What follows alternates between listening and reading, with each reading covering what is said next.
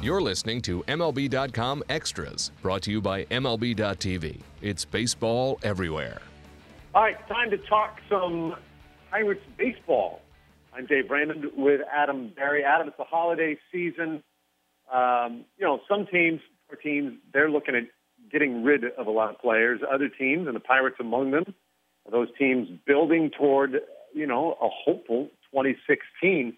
On this wish list for the Pirates, what are they hoping Santa brings? They've already made a couple of moves, but what's the next big-ticket item they want? I think they'd like to find a starting pitcher under the tree, for one. They have no fifth starter at this point, so they need to find somebody, whether it's via trade or free agency. Neil Huntington has said that they're working hard on both fronts to bring in somebody to, essentially, we're still talking about replacing the spot left open by A.J. Burnett and Jay Happ. I think that's definitely their priority. Whether, that comes sooner or later, it's hard to say, but, when they traded Charlie Morton earlier this offseason, Neil Huntington said they knew that blindly. So they've clearly got something in the works. It's just a matter of waiting to see how it all falls together. Okay, interesting. There's been so much activity among starting pitchers, and we're talking mostly the really high-end starting pitchers. Pirates aren't looking to dump a ton of money or pick up a real long-term contract that way then, right? They're looking for that guy maybe a little more controllable or a little more affordable. What do you anticipate in that spot? Yeah, I think ideally they could find somebody who is controllable for a couple of years. Obviously, affordable would be a bonus to that, but they do have some money to spend after getting rid of Pedro Alvarez, trading Charlie Morton, and even trading Neil Walker. That money was kind of a wash with Jonathan Meese, who they acquired in return. They've probably got $20 million or so that they can spend this offseason because most likely their payroll is going to be above $100 million for the first time in franchise history. But the thing is, you can't put all of that money toward one spot. They've got a couple of holes to fill, so you kind of have to prioritize, quality over quantity to a certain extent. Do you want to go all in with that money on one position and then have to backfill the rest, affordably, or do you want to spread that out and try to get a little more value at each position rather than all of your value at one?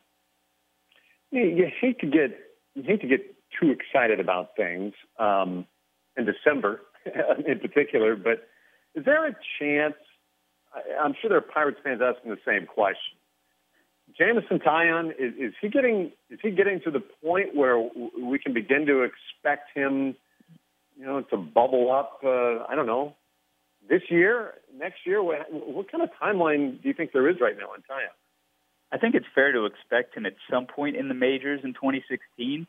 I know he's probably not. Neil Huntington has said they're basically closing the window on the idea of him making the team out of spring training just because he's been injured for the better part of the last 2 years. He hasn't played an affiliated game since 2013. So he's got some work to do to make up for lost time. But no, I think it's completely fair that you could see him in 2016. This is an advanced pitcher when we last saw him, and he said that before the second injury, the hernia surgery, he was actually throwing the ball better than he ever has. I think the Pirates are excited to see what he could do toward the end of the year. And, at this point, there seems like they will make a role for him if he's ready. And in terms of upside, we're talking about a guy, first-round pick, still one of the top prospects despite 2 years of frustrating injury and rehabbing. Is there an adjusted ceiling on this guy, or is it still top of the rotation ace kind of starter? Yeah, I would say you still see a top of the rotation starter in there. This was, like you said, a former number 2 overall pick. He's still only 24 years old. Everything that he has shown, both in the minors and then while he was working back through this rehab, is extremely positive. He kind of takes offense to the idea that he's had 2 lost years because he spent those years working with the best Pirates pitching coaches and trying to improve his delivery and all these things that usually you have to try to do on the fly while people are watching and while facing tough competition. He was able to do kind of in quiet. So I think he's actually probably as excited as he's ever been about his potential. Who then? Let's go this route. We don't know yet who else the Pirates may acquire and via trade, free agency, et cetera. It could be a wide range of guys. But who in the system, or maybe who was even up for a while last year, but you think might contribute in a real significant way, have a breakthrough kind of year this year for the Pirates? Who could that guy be? I'm actually really curious to see what kind of role Alan Hansen plays. He's one of their top prospects, an infielder. He's worked third base, second base, shortstop. It's not out of the question that he could be on the opening day roster, especially if Jung-Ho Kang's not ready. So I'm curious to see if they get to a point where, say, they don't sign somebody to fill that role, the utility-type role, and it winds up being Hansen. And if Josh Harrison opens the year at third base, and then maybe it's Hansen at second base. And I'm curious to see what he does with that opportunity, because he can run, he can hit. He's not a big power hitter, but I'm just really curious to see how he would fit into that lineup, and especially at second base on defense.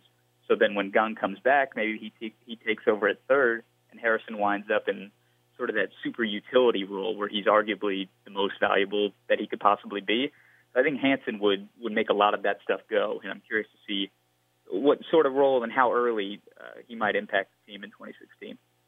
Interesting, and it does underscore the amount of flexibility or depth of flexibility that Clint Hurdle has with this group. A handful of guys who can really move around the diamond. Kind of exciting stuff. Well, listen, Adam, there's always a lot of news percolating with the Pirates, and we're looking forward to the next update to see who indeed it is that the Pirates have added to the equation for next year. Thanks, man. Yep, thanks for having me. Appreciate it. Okay, Adam Berry, MLB.com Extras, the Pittsburgh Pirates edition. MLB.tv Premium, the #1 live streaming sports service, is celebrating 13 years. Watch every out-of-market regular season game live or on demand in true HD. Real-time highlights, live look-ins, pitch tracking widget, and more. MLB.tv Premium includes a free At-Bat 15 subscription. Watch live baseball on over 400 mobile and connected devices. Watch at home, in the office, or on the go, every night, on every device. Blackout and other restrictions apply. Visit MLB.tv for details.